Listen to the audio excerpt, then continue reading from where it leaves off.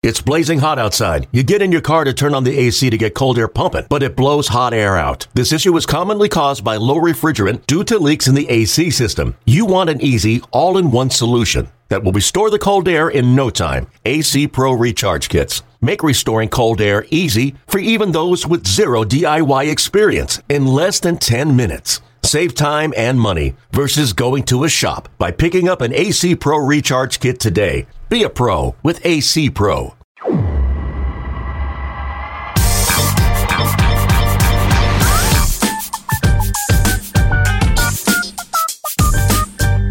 Hello there, and a very warm welcome inside the closet that I converted into a podcast studio. In this week's episode of the Show Before the Show podcast, the official podcast of Minor League Baseball. I'm Tyler Ron, Sam Dykstra in New York City, presumably not in a closet. Hi, Sam. No, I was going to say, apparently we're painting pictures this week. I am in my kitchen.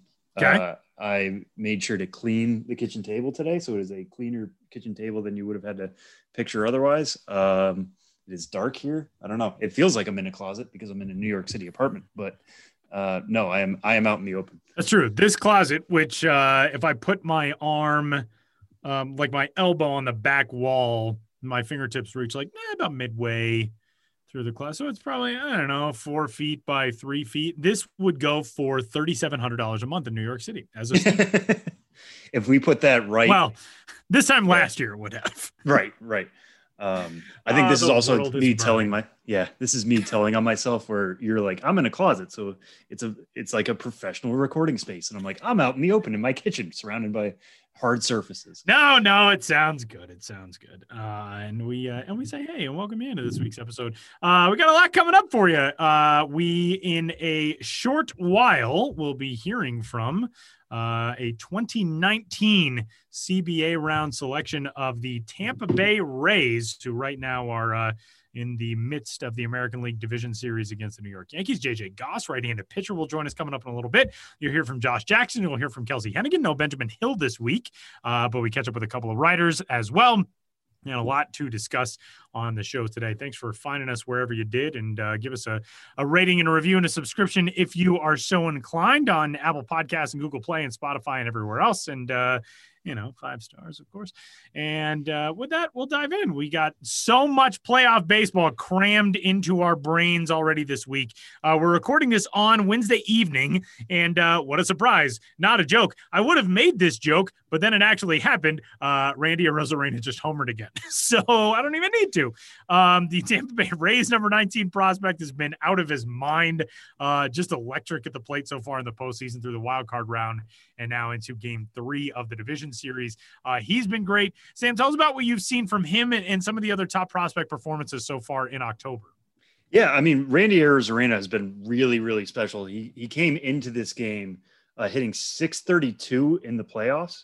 He was 12 for 19 coming into today, and he's 3 for 3 right now. So that average is up to .727. Pretty good. Pretty good.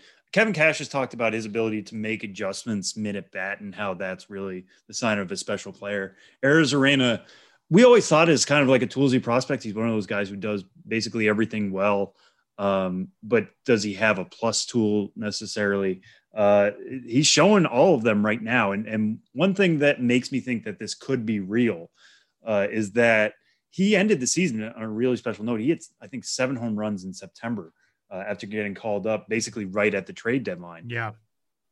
And so power was never really the thing in his game. We never thought he would be a 30, 40 homer hitter by any means.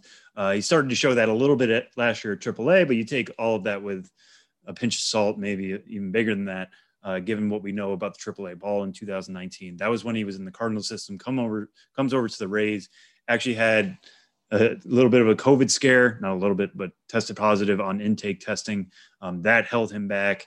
Part of the reason why he didn't, join the team until later in the season.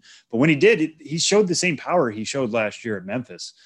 So for him to continue that into the playoffs, when again, you're going against top of the line arms, I know it's an expanded postseason right now. The Rays are the number 1 seed. So they went up against a Blue Jays team that was just kind of happy to be there. But now he's doing this against the Blue Jays or against the Yankees, doing this against some really, really good pitching on that side, consistently hitting the ball at 100-mile-an-hour plus. This is not cheap stuff.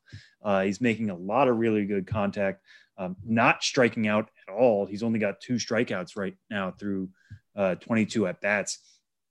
So, do I think Randy Arozarena is going to be a star necessarily? Do I think he's going to be 5-time All-Star? I think this might just be a guy getting hot. I need to see this over a little bit longer length of time. But again, when power was kind of the concern for him, we thought he might just have average power, for him to continually make hard contact and elevate the ball, put it in the seats.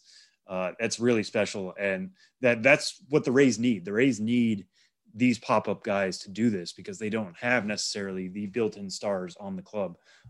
They are as deep as anybody's going to be. And, they're going to match up you to heck to grind out wins and to get 27 outs every game. But to have a star in the making like Arozarena is right now is really, really special. We'll see what happens. One thing I want to note, maybe I should have saved this for Nationwide Prospect Fun Fact, but I'll say it now. No rookie has ever won an LCS or World Series MVP award as a position player. Every rookie to do that has been a pitcher. Arozarena, the LDS doesn't have an MVP award, but if he comes even close to doing this again in the LCS, should the Rays advance, he would be a big-time MVP candidate, and he would be a candidate to be the first rookie position player to win an LCS or World Series MVP award. That's how special he is to the Rays right now. He's their number 3 hitter. They put him in every day in left field. And again, for a guy who missed the first couple of weeks of the season, it shows you what they think of him now, and it shows you the work that he put in to get to this place. The Atlanta pitching staff has been just as injured can be, but they finally started to get some consistency there as we've gotten into the postseason. Ian Anderson was terrific yesterday. Yeah, Ian Anderson has been really, really special and kind of the anchor of that Braves lineup. I saw a lot of tweets today, as you mentioned, Tyler. One of the biggest concerns for the Braves entering the playoffs was what was going to happen to their starting pitching. But Max Fried has been fantastic. Ian Anderson has been fantastic.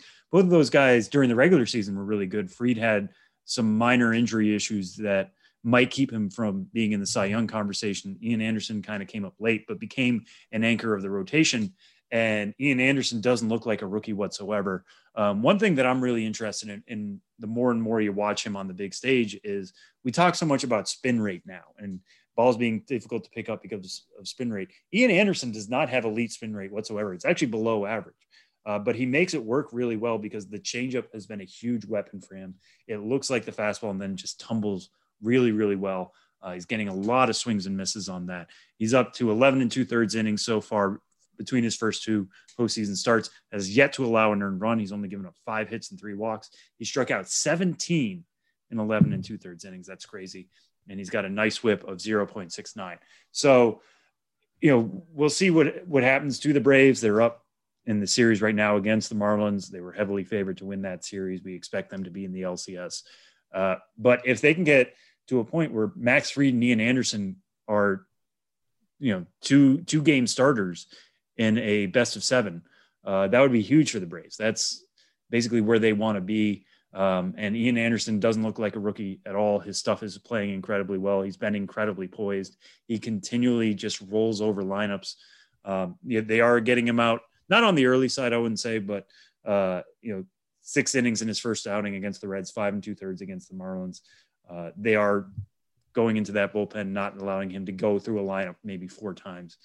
But that's what you do in the playoffs, and he's doing his job incredibly well. And we'll see how long he can keep this scoreless streak going. But if you're the Braves, you feel very comfortable about having a guy this young in your rotation and as your number 2 starter, at just 22 years of age. Has not been quite the same postseason for some other guys. I know Davey Garcia, weird day yesterday. He was given the nod for the Yankees for game 2. Then he was lifted after an inning, and that was some gamesmanship from Aaron Boone, going with a guy to get a lineup set one way and then switching to J Happ after the first inning in that game. Maybe the most surprising guy who we see at the major league level right now is a guy who joined the podcast just a couple of months ago, Ryan Weathers, who is the 6th-ranked prospect in the San Diego organization, inning in a 3rd scoreless yesterday. That's a guy who we know he's got major league stuff, but he had not pitched above Class A Fort Wayne yet. And we're seeing that a lot, obviously, in 2020 with how weird everything is, but did not expect to see Ryan Weathers. And a lot of people did expect maybe Mackenzie Gore would get that call, but instead it's Ryan Weathers who's up with the San Diego Padres, and may, after the injury to Mike Clevenger, may get a call to make a start in this series. It might be a surprise, but the Padres obviously are going to need all hands on deck now to try to get into that series with the Dodgers. Yeah, and that I was really excited to see that happen just because I really enjoyed our conversation with him, as you mentioned, Tyler, on the podcast a couple months ago. And do you remember talking to him about being in summer camp and facing Manny Machado and Fernando Tatis Jr. and how his eyes lit up? And his first strikeout was against Cody Bellinger, right? Former NL MVP. Which, by the way, yes, that is David Weathers' son striking out Clay Bellinger's son. So you are all old, right? Yeah, and I think they mentioned on the broadcast that those two were teammates. They weren't. I don't know where that came from. Anywho, it's crazy how tight knit this baseball community is, and how things like that can happen. But Ryan Weathers, what he showed in summer camp, what he showed at the alt site in San Diego was increased velocity. That was kind of an issue last year for him at Fort Wayne. He's usually sitting in the low 90s. There were times where he was only pumping in the high 80s, but was consistently throwing 95, 96 in that relief outing. Jace Tingler trusting him right away, throwing him early in there. The Tampa Bay Rays the other night, they brought on Shane McClanahan for his major league debut in the postseason, but that was kind of in mop-up duty. He only needed to get one out. Ryan Weathers came in a big spot. He faced the heart of the Dodgers lineup, came out unscathed, was in line for the win at one point. Didn't work out that way, but they obviously trust his stuff really well right now. And for him to come through in that way is a real story of somebody taking the opportunity of being on a 60-man player pool.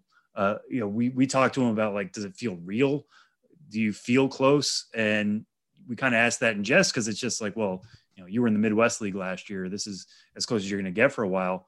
But there was some strategy there. They wanted these guys in the player pool just in case something like this happened. And for Weathers to move ahead of a Mackenzie Gore, I think part of that might have been because Ryan Weathers they just trust him out of the bullpen a little bit more right now. Mackenzie Gore, they may want to keep as a starter. You don't want to throw too many different things at him, whereas Weathers might be able to roll with those punches a little bit better.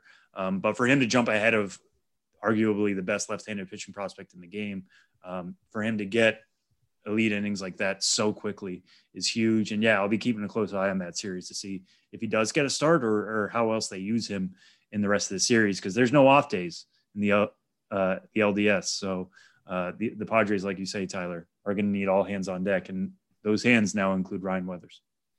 And with that, we'll transition to some business of baseball news. We told you last week, of course, about the Appalachian League and how we're going to strive to keep you informed on the latest developments in the Major League Baseball, minor league baseball situation. Obviously, the professional baseball agreement expiring on September 30th. That, for all intents and purposes, doesn't really mean a lot as of the moment. That has happened before. Back in the early 90s, there was a situation where the PBA expired, and it's not as though we all woke up and, the sky had fallen in and dogs were walking cats or men, or how does that phrase go? I don't know. Dogs and cats getting along. That's probably the easier one. There it is. Yeah. Right. But there was some news today. Major League Baseball announcing the hiring of Peter B. Freund and Trinity Sports Consultants to work directly with MLB and the owners of its licensed affiliates as minor league baseball's offices transition to New York. He's got ownership of 3 different minor league teams, including AAA Memphis, Class A Charleston, and Class A short season Williamsport, and is also a partner with the New York Yankees. This is some news that kind of gives us a little bit of a clue into what the transitional format is going to look like as these negotiations, these conversations continue moving along. Right. I think transition is the key phrase here. This is MLB and, the minor league team owners essentially establishing a transition team. We've always thought that things are going to look different in 2021. This release kind of addresses that. It says MLB will begin implementing a modern approach to player development that includes significant enhancement to the minor league experience for fans, teams, players, and communities, such as renovated facilities, reduced travel burden for teams, and improved daily working conditions for players. So it seems like they're setting up the structure for what minor league baseball could look like in 2021. If they have that structure in place, there's a lot of details that need to be sorted through. Now, all of a sudden, Peter DeBeefreund and Trinity Sports Consultants can be part of the team to start to sift through those details. Folding into this release, talking about the minor league baseball office's transition to New York. Again, there's that word transition. How is that going to look? We still don't have solid details on that. But the fact that this is being put in place and Major League Baseball feels comfortable enough announcing this means steps are being taken behind the scenes. We are getting closer to either an agreement or, a final solution here as to what the minor league baseball landscape will look like next year. So it seems like progress is happening from everything I've heard and read and discussed with other people. Peter DeBeefreund, it seems to be well respected on all sides. I know it sounds a little too political, but the minor league owners feel like they're well represented by having him there. Major League Baseball seems to have a pretty good relationship with him. That's why they announced the hiring of him. So it feels a little bit like an olive branch happening here. And this feels like good news at a time when we were pretty barren of news in terms of steps of what's happening. So we still don't have a timeline on when things are going to be announced, when things are going to be solidified. But taking this step in the positive direction feels pretty good right now. And hopefully this transition will be eased with somebody like Freund at the helm, or at least at the table. So with that, we'll wrap up this first segment on this week's episode of the show before the show. And we are headed to an organization with a team still very much alive in pursuit of a World Series title here in the 2020 campaign, as the 13th ranked prospect from the Tampa Bay Rays organization, JJ Goss, joins the show coming up next.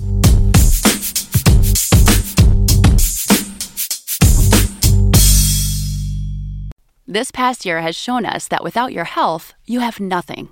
If you're not well, you can't work, look after yourself, or take care of your family. You can't enjoy the life you've worked so hard to build. That's why you need to prioritize taking care of your long-term health today, before it goes from good to bad to worse. So invest in your long-term health with Forward. Forward is intelligent medicine with a personal touch. Their doctors are dedicated to catching top killers like cancer and heart disease early before it's too late. And catching them early could save you tens of thousands of dollars in the long run. Everyone's health history is different, which is why Forward doctors personalize a health plan with you, based on your genetics, lifestyle, and biometrics to achieve long-term results and ensure nothing gets missed. It's time to invest in a doctor that's invested in you. Go to GoForward.com today to protect your future health. That's GoForward.com. GoForward.com. All right, this week on the Show Before the Show podcast, the Minor League Baseball podcast, we're really happy to be joined by number 13 prospect in the Rays system in 2019, 36th overall pick, JJ Goss. JJ, thanks so much for joining us. How are you? Good. How are you? Good. So we wanted to talk to you for many reasons, and we'll get to some of them here in a little bit, but I want to start with where we are on the baseball calendar. Obviously, the postseason is existing as we speak. We talked a little bit last night. You were watching the Rays game. You're in Instructs right now, surrounded by Rays prospects. What is it like to be a Rays prospect right now? The team's up in the LDS. They're the number one seed in the American League in this very weird year. But what is it like, to be a part of this system at this moment in time? It's actually great. I mean, it's awesome to be in the organization, to watch the organization have success, but a bunch of good guys and lots to look forward to. Yeah, and you've been a part of this organization for a little over a year now. Like we said, you were drafted in 2019. What has stood out in that short amount of time about how this club treats its young players and how it develops them into what we're seeing right now at the major league side, which is a team that's largely built around scouting and player development and seeing players at a young age and what they're capable of and developing them into major league ready and successful players? Yeah, it's definitely a lot on the staff. They take a lot of pride in what they do, and for every player that comes in and works their way up, it's definitely like a lot of hands-on. They're going to work with you. They're going to get you better, and they're going to try to make that version of you on the major league side of it. And what do you watch specifically when you're watching a major league game, knowing you are a part of this organization? Like, how has that changed from your high school days in Texas to now knowing you're a part of this organization and to see so many young guys make the majors earlier than we expected? What is it like to watch a Major League Baseball game right now as a prospect? Yeah, I mean, just to see all the top prospects in the organization kind of get their debut, like McClanahan had his the other night, and he's looking good. And then all the guys going from AA to AAA during regular season getting an opportunity with injuries and with all the COVID and pandemic stuff, just a lot of opportunity. Does it feel easier to see yourself in a Rays uniform quickly, or do you kind of acknowledge that this is a weird year? Like, how does just this playoff run and, like you said, Shane McClanahan, does that change how quickly you feel like you can reach Tampa Bay? I mean, I think you definitely get the chance. It's just a matter of you working hard and staying healthy, and the faster you get to the big leagues, I mean, the better for the organization. Fair enough. And speaking of working hard, like you said, you're participating in Instructs right now. I think you're the first guest we've had who is actively participating in Instructs. Take us through what do Instructs look like right now, because without a minor league season, this is as close to the minors as many players like yourself are going to get. Walk us through that. What do Instructs look like right now? Yeah, I mean, Instructs is nowhere near like a regular minor league season would be for us. I mean, it's good to get out there and get in front of hitters and be back in the routine of things, but they like to split us up in waves and kind of respect like the pandemic going on, so we still got to be aware of that and cautious of that. So we're split up into waves, and your groups have a certain time, and you get in there, you get your work done, throw your lives, throw your bullpens, and get out of there. And I know in about a week we'll start getting inter squads, which will be fun. And when you talk about these waves, how many players are they? And are there in a wave, and is it split up by position? Like, are you only seeing pitchers and catchers right now? Correct. So I got about 10 to 15 pitchers in my wave, and then there's those group of catchers that will be there to catch our pins and whatnot. And then that group of hitters will do their work on another field. And then when it's time to do lives, they'll come over a couple guys, and that's who you'll face. So. Gotcha. Yeah, and we were talking off air a little bit ago that you've been down there for about 2 weeks now. What are your day-to-day goals? Like, how ramped up are you right now? Where are you in your progression? What are you focusing on when you are able to get in that work? Yeah, so in the summer I stayed like ready just in case there was an opportunity for Instructs. We had a throwing program that we stuck to. Leading up to it, did get invited to Instructs, which was awesome. So ramping up wasn't too hard because I was already keeping my body and keeping myself in shape, ready for Instructs, and it ended up happening. So ramping up instead of 5 to 6 days a week, now it's a full 7. So definitely a little bit more of a workload and a little bit more, I mean, longer days, whatnot, hotter days. But it's definitely a little step. Right. And where were you in terms of like how many pitches were you throwing in each session at the end of the summer, and where are you at now? Like where are they trying to extend you out to? Is it an innings thing by the time intra-squad games happen? Is a pitch count? Like where are you at least in terms of how much work you're able to get in? Yeah. So in the summer in our throwing program, we had about 1 to 2 bullpens a week, 2 later in the summer, 1 early, and it was about 10 to 15 pitches each time. And then coming here, first bullpen, 20 pitches, first live, 20 pitches, and then I know I throw a live BP tomorrow, which would be 25 pitches, and after that, depending on, I guess, the staff standpoint, is whether they'll tell you you got 1 or 2 innings moving forward. Gotcha. Yeah, and you're used to being a starting pitcher, so being able to only throw 15, 20 pitches at a time, what are you focusing on in terms of your arsenal, and how do you kind of rely on feedback? I know technology is a big thing in the game now, but what are you looking at to determine what makes a good bullpen session, side session, whatever, when you're only throwing 15, 20 pitches? Yeah, I mean, on that standpoint, when you're kind of shrink down into pitches and stuff and you're working your way up, I mean, you look at it as kind of a reliever right there. So you go max effort in those 10 to 15 pitches and you try to mix in what you got. I know as a starter standpoint, it's like normally I wouldn't mix in that many pitches early in the game or show it to those hitters that early. So it's definitely a little different for me. Gotcha. Yeah, and you talked about being ramped up during the summer just in case, and it felt like we were all going week to week in terms of could minor league baseball come back? Could there be something going on? And but what was the Rays' plan for you, like in terms of individual development? Because this should have been your first full season. We should have been talking about potentially you starting maybe at Bowling Green, maybe at Hudson Valley or Princeton, but going from spring all the way to fall and as part of the organization. In terms of development, do you feel like a different pitcher? Were you able to develop over the summer? Yeah, I know I got a lot of like work in, and I know TrackMan and all that stuff's a big thing nowadays. And so having that and every time I throw definitely made me a better pitcher, or made my stuff a little bit better having that through the 4 or 5 months we had of downtime through the pandemic, which helped me stay on top of what I need to get better at and what I need to work on. TrackMan was definitely a big thing. And what did TrackMan reveal about your pitches, and what were you able to do using that technology? Just working on, being a better rise pitcher. I know they want me to be a rise guy, so working on that carry and that release point and just the way the ball comes out of your hand, the vertical and horizontal break, and just having separation between slider, curveball, changeup, fastball. And when you're looking at TrackMan, what are you looking at, especially with that separation? I know spin rate's a big thing right now, but when that is your feedback, what are you looking at specifically to say this is what's changed about my breaking pitches compared to my fastball?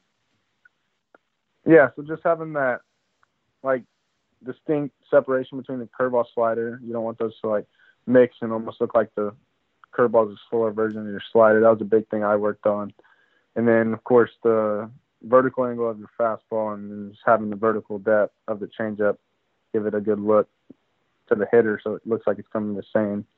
And just improving your numbers each bullpen, it's a way to look at it. So like each bullpen I'd go in and set a goal of that vertical or how I wanted to separate that day, get to that point every time I touched the mound, got me a little bbit better each time.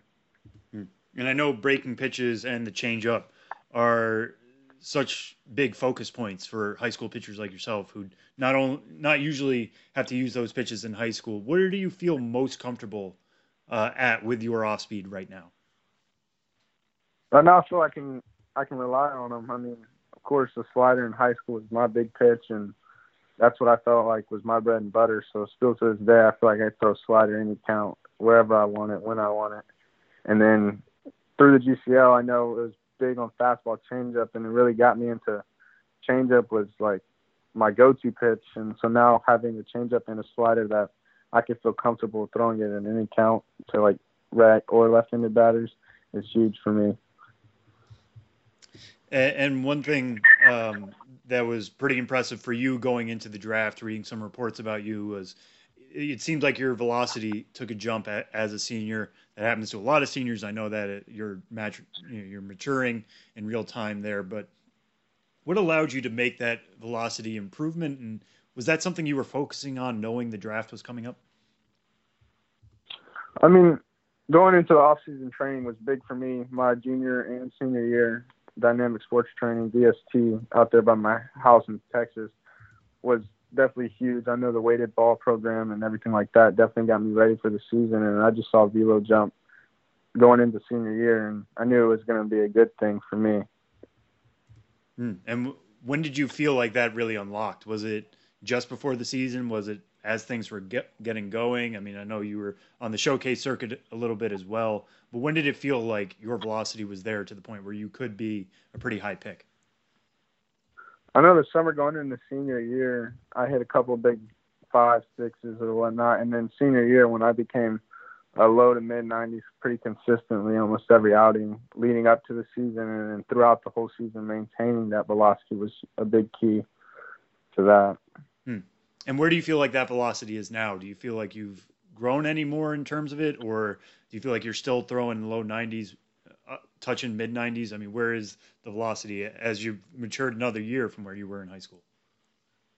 Yeah, I know my arm and my body's not in like full season shape right now, of course, through summer being kind of slowed down a little bit and then now ramping it up a little bit. I think I'll get back up there, but as of right now, it's just my body and my arms not in like full season shape as it would be.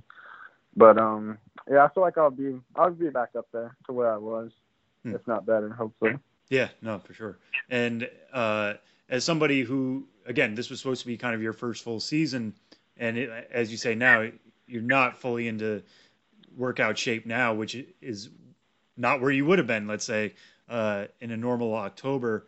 How do you feel like this is going to change your off season? Like you get ramped up to the point where you're ready to go in November, and then have you guys talked about a plan for the winter months and carrying that forward to the spring or taking time off again?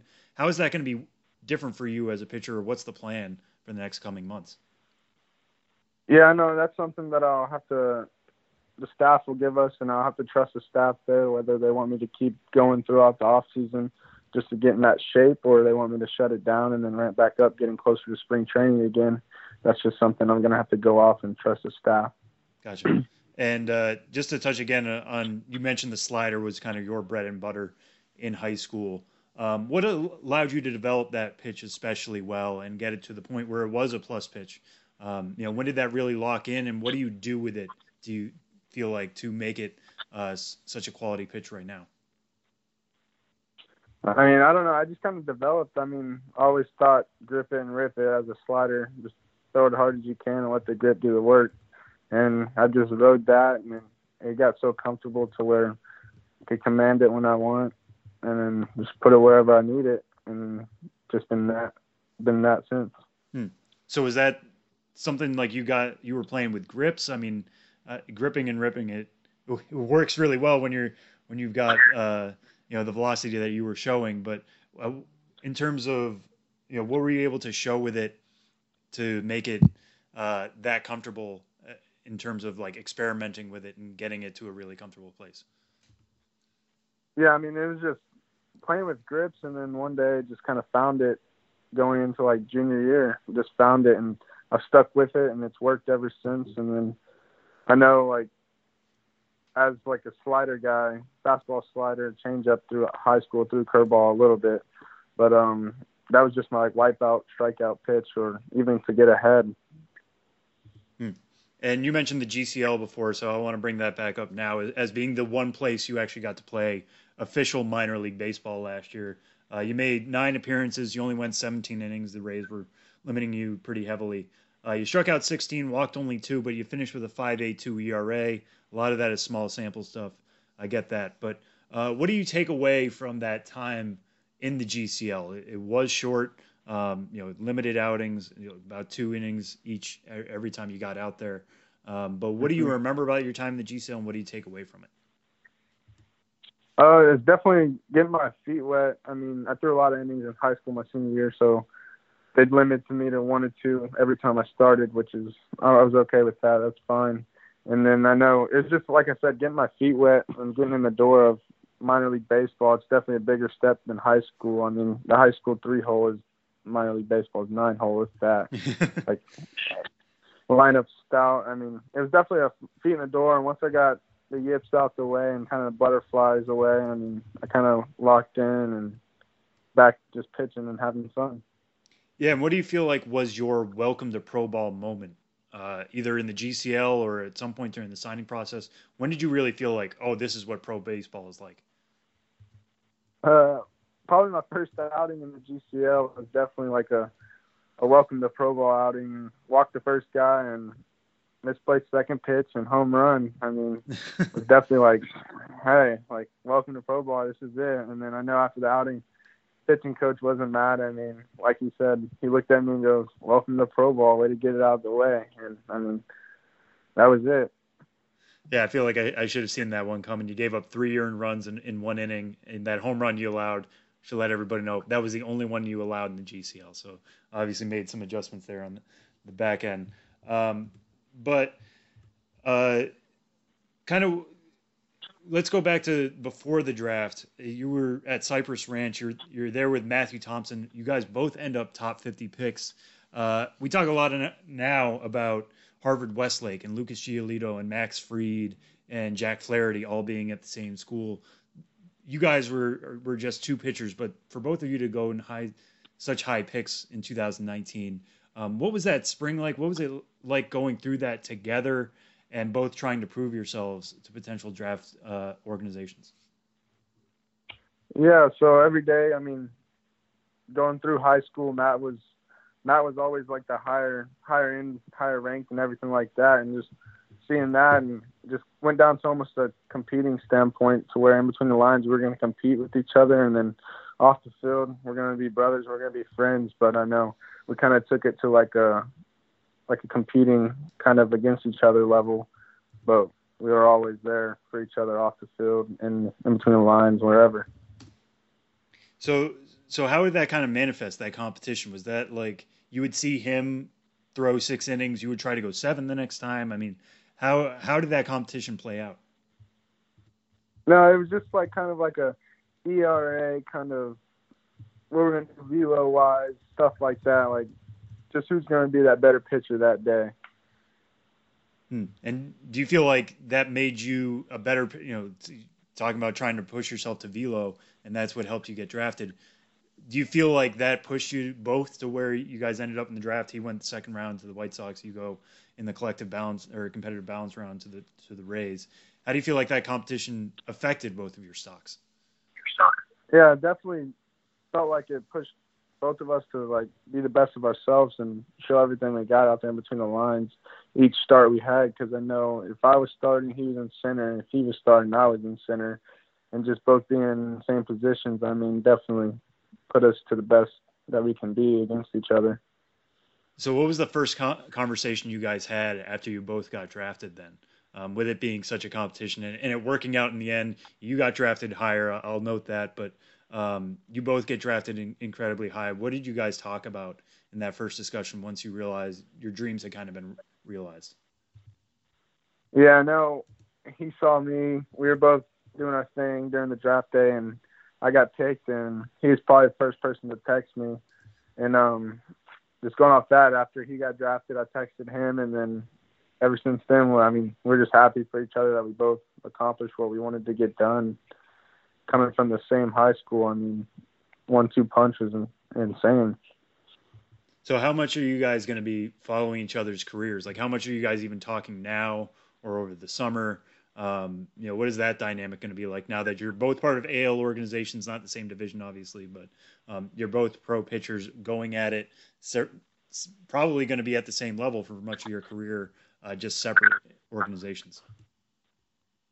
Yeah, I know we both work out. We're both from the same town, of course. We both work out the same place, and just being able to text him and ask him how they're doing, what he's doing. I know he's been up at Instructs or what he's doing now. He's staying in shape, throwing and everything, and just kind of checking up on each other, keeping each other in check. All right, well, we'll end on this one. When you do get a chance to throw in intra-squad games, so much of what we've asked guys over the summer is like, how do you envision that going? And some of the guys, it was for their major league debut, but for you, your first appearance on a mound in a competitive game is going to be in an Instructs intra-squad. What is going to be going through your mind in something like that, and how do you envision that going? Yeah, so an inter squad, of course, is against the same organization as you, and you're going to compete with them, and it's going to be, you most of the time know the guy, so it's going to be a little competition there. And I'm going to treat it as if I was on the bump starting that day. I'm going to get after it. So are you taking scouting reports of guys at Instructs and saying like, oh, I know you said you're in Wave, so you might not be seeing a lot of these guys, but do you have scouting reports? Are you thinking about how you're going to attack fellow members of your own organization, essentially? Yeah, so they know you and you know them, so you kind of know whether you play with them or you just hear about them or the talk throughout the organization, and you know if they can hit, what they can hit, like what's their strengths and weaks, and then of course as a hitter they know all about the pitchers, and so it's like a little rivalry. Yeah, no, fair enough. And going one step beyond that, again, you've only pitched in the GCL. It's no secret the GCL doesn't really have any fans, never mind some fans. But when you finally do get a chance to pitch in front of fans, whether that it's at Class A next year or what have you, when things shake out, how do you envision that going? I mean, is that something you think about often, like what it's going to be like to pitch in front of a crowd and how that's going to go? Do you still feel like that's far off? What do you think about someday becoming a pro player off the complex in Port Charlotte? Yeah, I know in GCL, like you said, there's not many fans, if any at all. And I'm looking forward to that day when there's a crowd cheering. I feel like there's a little more meaning behind it, a little more adrenaline, a little more like something to pitch for, whether it's that hometown team or just fans of you. I think it's going to be pretty cool. And how do you feel like that affects you as a pitcher? Coming from Texas baseball, you guys get some pretty decent crowds there. What is the difference? Because we're seeing this now on the major league stage. Obviously, they're playing it without fans, but they're still bringing some level of emotion. But there's nothing like having thousands of people around you. How do you think it's going to be different for you being around fans versus the situation you're in now in Instructs or the GCL? Yeah, I just feel like the fans, they bring kind of a different like vibe to the game. Like it's a little more meaningful than you pitching for yourself or for the name across your jersey. I mean, it just gives a little something behind it. Fair enough. All right. Well, JJ, we'll leave it there. Thank you so much for joining us. JJ Goss, the 13th ranked prospect in the Tampa Bay Rays system, which we know is chock full of prospects. Even after a really great season, that system is still incredibly loaded. JJ, thanks so much for joining us. Be well at Instructs, and good luck the next coming week. Yes, sir. Appreciate it.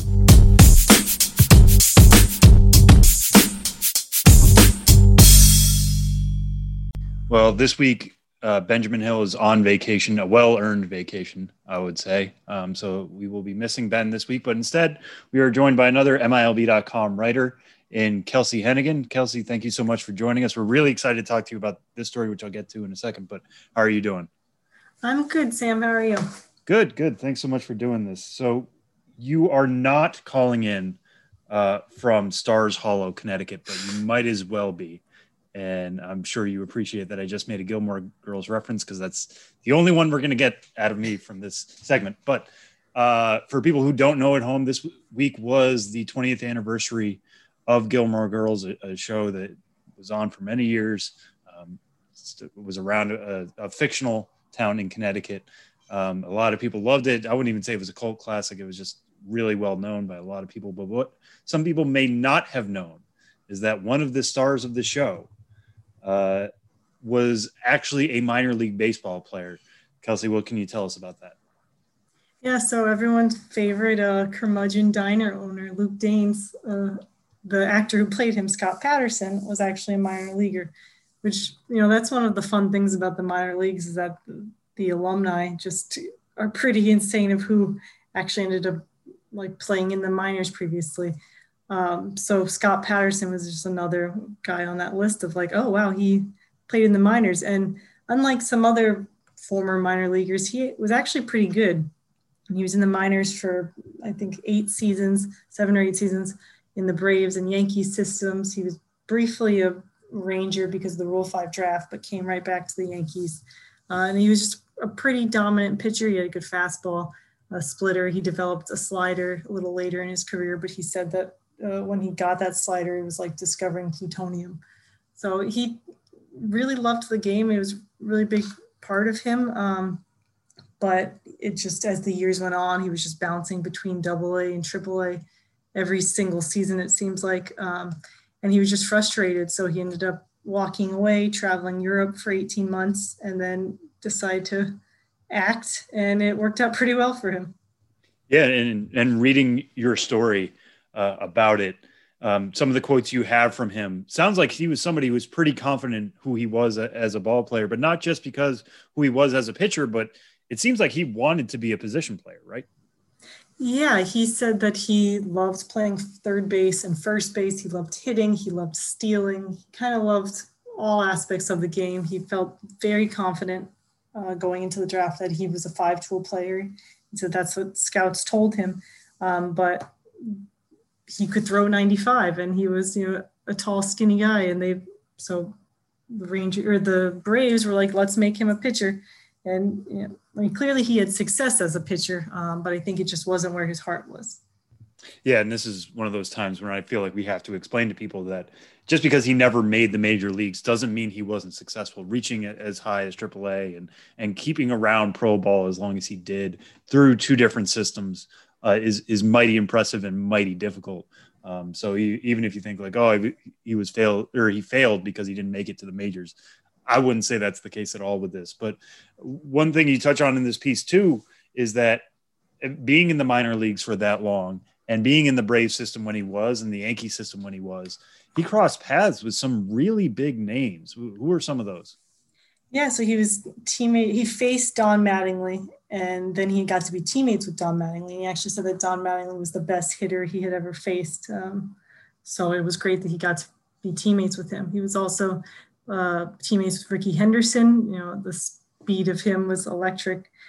He said that if he was to pick or make a draft of all-time favorite players, like the best team, he would have to debate between picking Ricky Henderson or Babe Ruth first. So that's how much he values Ricky. And then his favorite pitcher that he played with was Dave Righetti. And I thought was really interesting was that the things that he really admired in these three players, besides obviously they're very talented, but the things about them were, he loved that Dave Righetti was cocky and confident. And what he said was he was a really strong competitor on the mound. And Don Mattingly, he loved that he would play chess with the pitchers. And Ricky Henderson, he liked that he toyed with the pitchers. So you could see that he really likes the competitive side and the strategy of baseball. And that's what he really valued in his favorite players. And I think that's what he valued in himself, was the competitiveness he had and the fierceness he had. And that's also shown with one of his former teammates for battery mate I talked to, Tommy Thompson, who was catcher, and then he was a White Sox coach in their system for 30 or 40 years. He said that he was so fierce as his teammate and he really pumped him up. And then when they played against each other, he was terrified, and they would just, snarl at each other back and forth. They would make mean mugs and, had that fierceness, that competitiveness. And he was afraid that Scott Patterson might hit him like, he did any other batter, which was especially funny when Tommy Thompson said that, because I had just been watching, I think it was the Padres wild card game, and Rick Sutcliffe was talking about, I think it was Tommy Pham facing Adam Wainwright, and he was talking about when you face a former teammate, usually they're not going to hit you. So they're not going to pitch you inside that much, so it's not that bad. But Tommy Thompson said that was not the case for him. He was very much thought that Scott Patterson was going to hit him, because Scott, just kept with that same approach, that same fierceness, that he was going to attack you and he was going to best you. Yeah, and one story you lead the piece with and end the piece with, talking about Scott Patterson crossing paths with some big names. One of the biggest in the sports history was Hank Aaron. Hank Aaron involved in the Braves front office at the time, and a skill that I'm sure Patterson used during his Hollywood days as well in terms of negotiating contracts. He didn't have an agent. He was negotiating the contract on his own before he was getting sent to Durham, which at the time was a Class A affiliate. What was that discussion? What was his takeaway from it, and how did it end? Because it ends in a very special way. Yeah, so Scott said it was just the two of them in the conference room negotiating his salary for his second pro season. And Scott said that he was asking for more money than any of the other minor leaguers around his level. But he felt very confident that he deserved it. And what he told Hank Aaron was, if I don't go undefeated at Durham, you can have my entire salary. He was that confident. And I guess Hank Aaron wanted to see it, or couldn't believe it, and thought, maybe this is a win-win. So we said, sure. And then Scott Patterson ended up going 9-0 with Durham before getting promoted to Savannah, which he did end up losing at Savannah later on, but not until after he was promoted, and not until after he broke the Braves minor league record for starting the season with 13 straight wins, which yeah, it's just incredible, especially when you think about, we talk a lot about wins now, not being that good of a determinant of if a pitcher's good, because like there's so many like other factors. Like a pitcher can't really control if there's a win or not. It's the fact that like he said that he could win those many games and he could, I don't know. It's incredible that he had that much confidence and that he could back it up. Yeah, no, for sure. And you touched on Tommy Thompson before as well. You talked to another person involved with Scott Patterson, who's gone on to teach other pitchers and even like Tom Brady about the mechanics of throwing. What came up in those discussions about what type of pitcher Scott Patterson was? Yeah, I thought it was really interesting that one of the big things that Tom House touched on was that Scott wasn't afraid to try something different. Wasn't afraid to try something that, was going to make you uncomfortable at first while you got adjusted, while you like got used to it, as long as he understood the purpose of it, which I think is very telling of Scott, that he, needed to understand it before doing it, but he was willing to put in that work. He was willing to, fail at first if he believed that it was something that could make it work. And, it's a testament to a guy who, would go on to have multiple careers, after baseball. Then obviously the acting was the big thing, but then he also has a band. He has a coffee bean company. Like, this is a guy who is interested in trying different things. So the fact that it was, something that was so memorable about him in the 80s, and it's still a part of him, is really interesting. Yeah. And one of the surprising things to me about this story, maybe it was just because I remember you trying to write it and work on it and all that. Just the amount of Gilmore Girl fans who didn't know this about him, didn't know that he used to be a minor league pitcher. Because again, like I said before, the fandom for that is pretty large. It was a pretty popular show 20 years ago when it debuted. But what did you learn about this? What is your takeaway from something like this that is so fun in terms of, there's who knows who is at a ballpark in Durham or Albany or Savannah, like you say, and didn't know that they were going to see a Hollywood star. What is your takeaway from putting this piece together and how you finished it? I guess it's kind of like what you were saying earlier, by like, just because someone doesn't make the majors and they're not known for baseball doesn't mean they didn't have success. Like, I think a lot of times, like I said, when we look at, Kurt Russell or John Elway, like we think about like former minor leaguers, like we're like, oh, they didn't stick in the minor leagues very long because they weren't good. But that's not always the case. Sometimes you can be really good at it. It can be something that's ingrained in you, something that, so many, like the Yankees and the Braves, these two major franchises believe in you, but it's just not right. And so he ended up going a different path.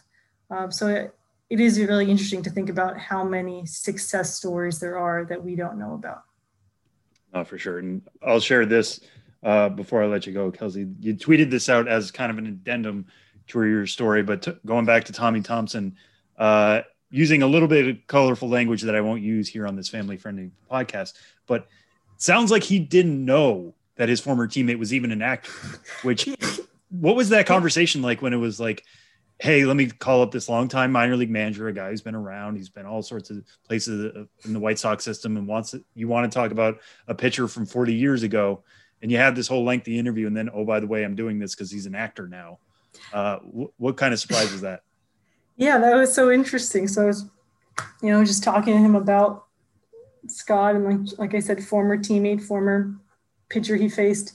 And then I was like, so what did you think when he became an actor? Like, this is one of my last questions. And he said, what? He's an actor?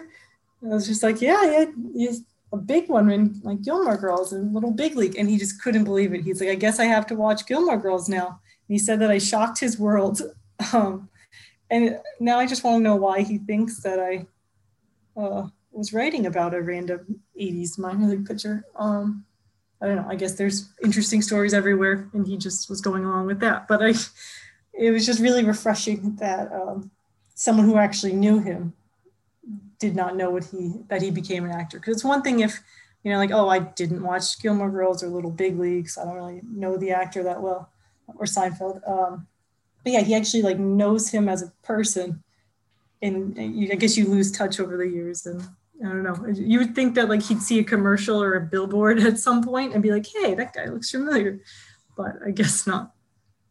Yeah. Well, just for anybody at home, who hasn't read this story yet, go find it on the site right now. It's under the headline "Actor Patterson First Start in Minor Leagues." A lot of colorful quotes from Tommy Thompson, from Scott Patterson himself, and others. A really, really fun story. And at a time when there are no minor leagues right now, one of my favorite things we're doing on the site is bringing you fun stuff from the past, things you may have missed, and just reminders of what could be the next time you go to a minor league ballpark. So thanks so much for sharing the story with us, Kelsey. And I'm sure we'll have you back on soon to talk about the next fun one. All right. Thanks for having me. Have a good week, Sam.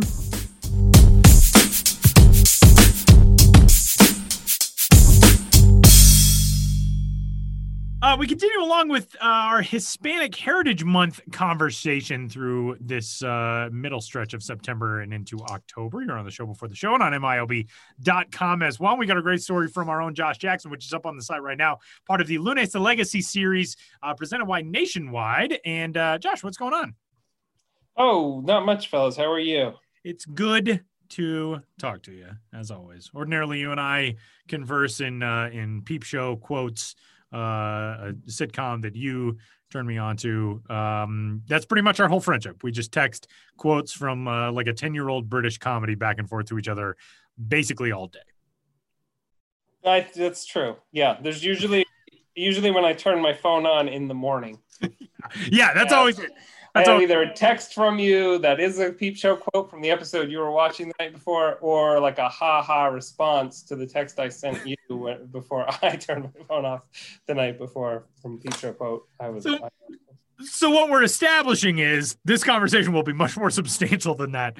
And it's good, as always, to talk to you. We got a great piece that is up on the site this week, and it is about the owner of the Erie Seawolves, Fernando Aguirre, who is a Mexican-American owner of the AA affiliate of the Detroit Tigers in the Eastern League, one of the owners in minor league baseball and in professional sports. There are only a handful who are of Mexican-American descent, but a guy who got a chance to really sort of explore some of his own heritage and his own background as part of the Copa de la Diversión initiative with minor league baseball and the Erie Piñatas, the alternate identity for the Erie Seawolves, their Copa identity.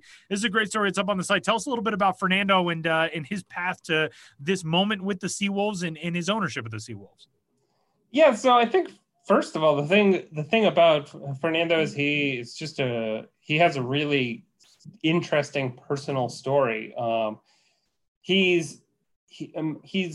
grew up in Mexico City, and he came to the United States when he was 17 on a student exchange program, and ended up getting a baseball scholarship to play college ball and be able to stay in the United States to get an education, and then had, the most successful kind of corporate career you can imagine. With, I think he's been on the board of like the Coca-Cola company. He was a CEO of Chiquita Brands International. He worked for Procter & Gamble, like the big companies, and a huge sort of major corporate career he had, all the while loving baseball. And by and by, he got back into the game, and sure enough, now owns the Erie Seawolves, and we can talk a little bit more about how that came to be. But when the first time that the Seawolves had the opportunity to do Copa, he didn't really think much of it. He kind of said, okay, so some teams are changing are translating or transliterating even their names into Spanish and playing as that team sometimes per week or per season or whatever. Okay, that's neat. There's not really anything for us there in that. And it wasn't until the next season that he understood that it was sort of a much broader initiative than that, and kind of there was more room for fun. And at that point, he kind of said, hey, I'm from Mexico. We should be able to have some fun with this. And he sort of talked with his family about like what cool things they could change. He could change that identity to. And, they thought of piñatas. And I think, let me find the quote here. He says, one of the most Mexican things is piñatas. And, he remembered a lot, about birthday parties and celebrations with piñatas as a kid. And then he realized that that's something that's internationally famous now. It's not just, you never know when something's from your, like, really big in your area as a kid, if that's like huge everywhere, or you could go like the next town over and you don't know if it's that big. But so like he checked with, his GM and his wife, and they were like, yeah, we know what a piñata is, and they are indeed famous. And they said, okay, let's get going with this. And he was like taking pictures of every piñata he found. He was like finding pictures of piñatas on the internet and sending those to Studio Simon, who's a design firm, and encouraging like a really lively and colorful look, which they came up with. And that's kind of how that came to be. And let's get into how he ended up, as the owner. You kind of tease it out a little bit there. It sounds like he first got involved with the Cincinnati Reds, which was his favorite team in Mexico. And that kind of opened up the door to maybe ownership of Erie. How did he get into ownership here? Yeah, so the Reds, he was like a really big, he was a big Reds fan as a kid, and then like the Big Red Machine into the 70s, he was a big fan of as like a teenager. And in fact, he wrote a paper. This isn't in the story, so this is, I like to include these little extra bits here for our Radioland fans. He wrote a paper about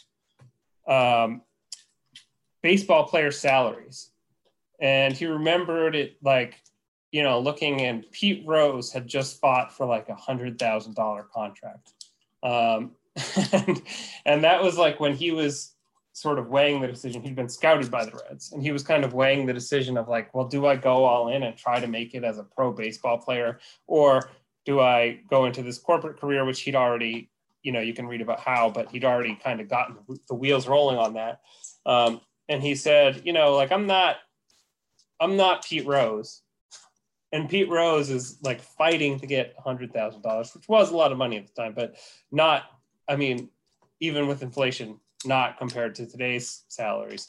And, young players just they weren't signing with the kind of bonuses that they sign with now. So he went into corporate life. But cut to years later, he kind of continued to be a Reds fan. And Chiquita, he settled in Cincinnati, where Chiquita was based at the time. And he sorry, I was just getting a timeline straight in my head right now. Yeah, okay.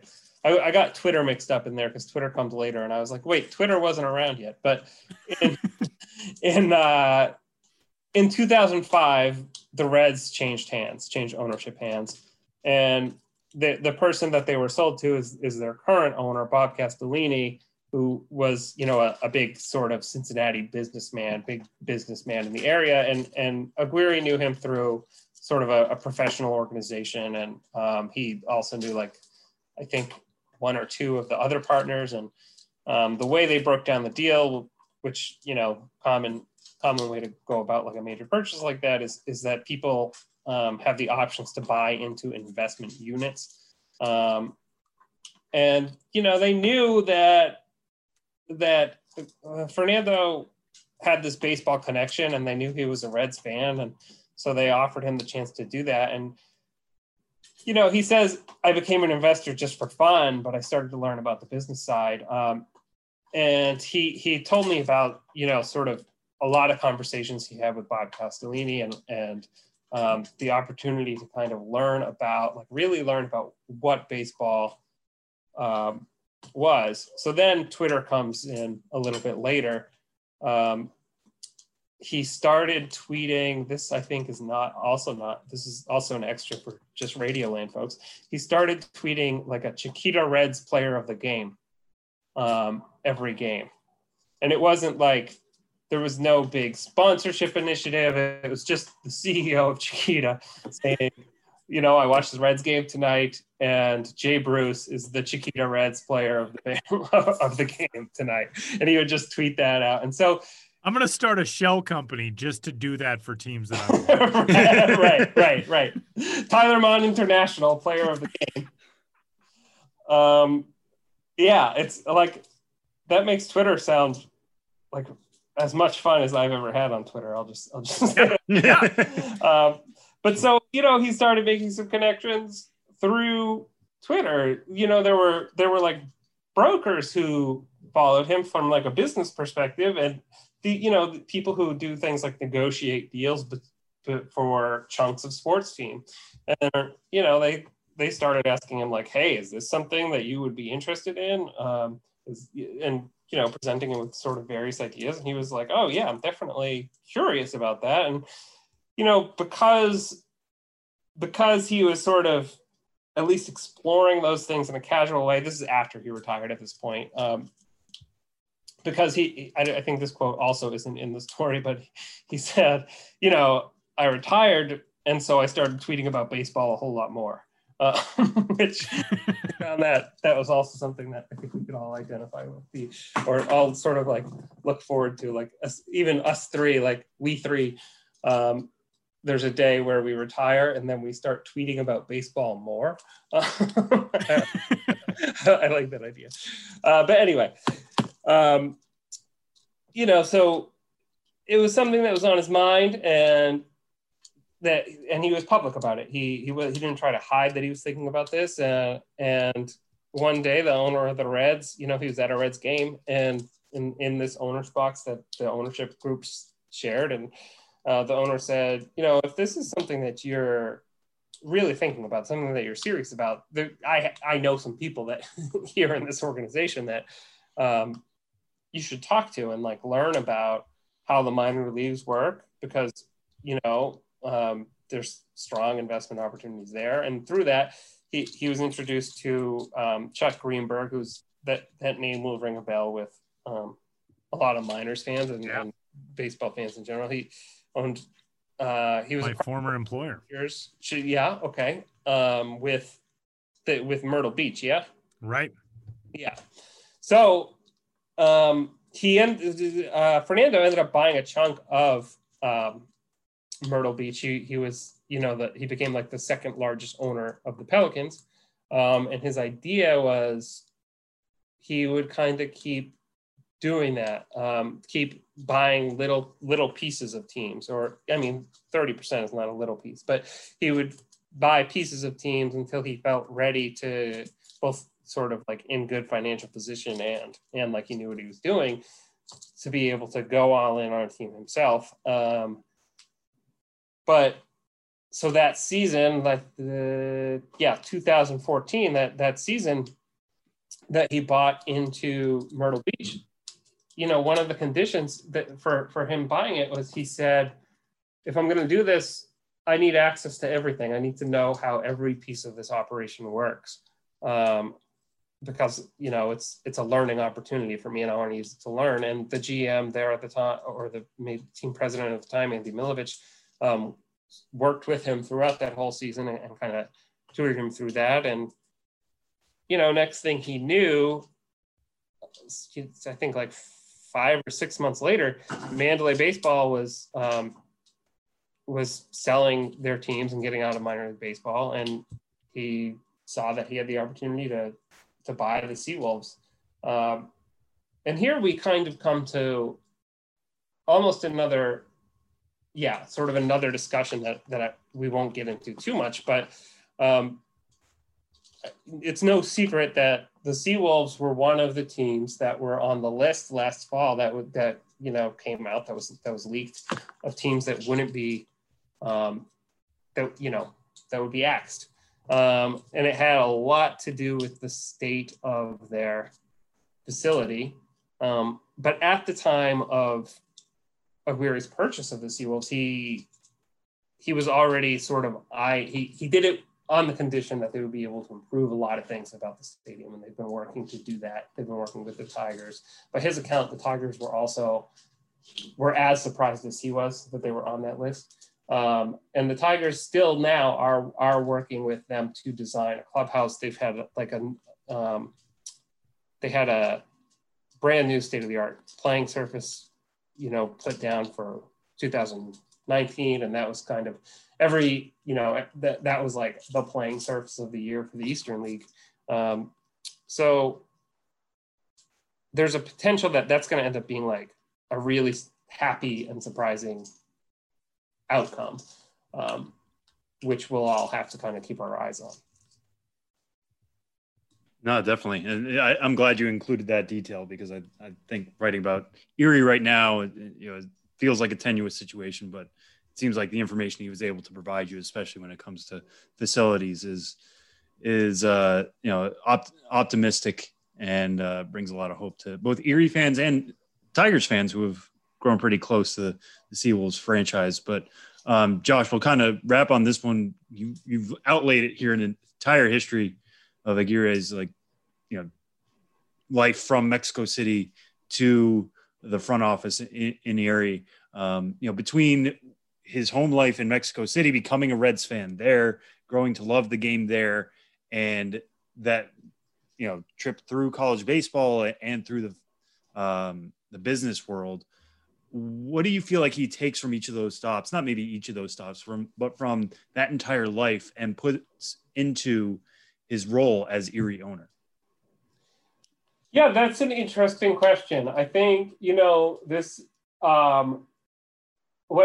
what I found really interesting about him as a subject is that he obviously, he's had this corporate career. He's obviously a businessman, and he could have retired and just kept tweeting about the Reds, or kept just his part ownership of the Reds and kept tweeting out, who his picks for player of the game are. But it's crystal clear from his life, let alone, hearing him speak, which hopefully you can get a sense of this in the quotes in the story, that he just loves baseball, and that he carved out this sort of career path for himself, and then was able to say, okay, you know what? I'm going to make this all about the game that my life was all about when I was 6 years old and through my childhood, basically until I started working for Procter & Gamble. I think that's a really interesting, I think something most baseball fans can identify with pretty strongly. Is a great story. It is up on the site right now at MILB.com. Josh Jackson, you can find on Twitter, the favorite website of all of us, at Josh Jackson MILB. And thanks, man. Great stuff, as always. Well, thank you guys, and thank you all for listening.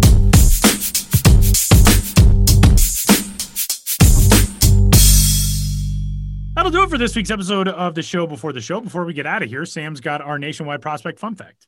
Yeah, so this week's tool shed was actually filled with kind of nuggets about rookies in the postseason. There's stuff in there about how Willie Mays as a rookie faced Mickey Mantle as a rookie in the World Series in 1951. Lots of fun nuggets about things like that. But the one I want to focus on here is how we're actually setting a record in 2020 for rookies in the postseason. The record for most rookie starting pitchers in a postseason was set in 2013 when 7 pitchers pitched in the postseason as rookies. So that was Michael Wacha, Garrett Cole, Sonny Gray, Hyun-Jin Ryu, Danny Salazar, Dan Straley, and Julio Teheran. We've actually tied that record in 2020. Now, I will add the caveat that we're in an expanded postseason. There's a lot more teams in. There's a couple more games because there were wild card series, what have you. Still, because of that expanded postseason, we are seeing more or as many rookie starting pitchers as we've ever seen. So those starting pitchers are Ian Anderson, who we already mentioned at the start of the show. Dane Dunning technically counts. I know he only got, I think, 2 outs for the White Sox before they got to Garrett Crochet. Still got the start. That counts. Kwon Hyun Kim, Jesus Luzardo, Sixto Sanchez, Jose Urquidy, and Davy Garcia became the 7th the other night. Now, we could break this record. We'll see how things are going to shake out. We mentioned Mike Clevenger being injured. Maybe Ryan Weathers is that 8th guy, or Adrian Morejon or Luis Patino.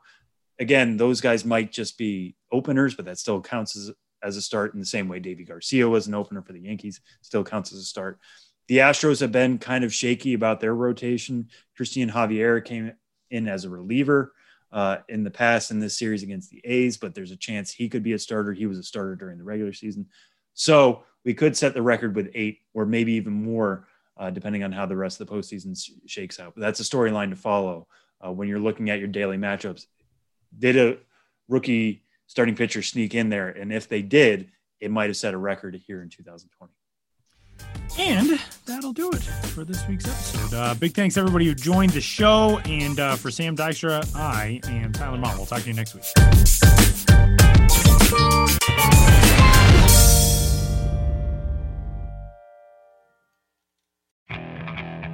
Okay, picture this.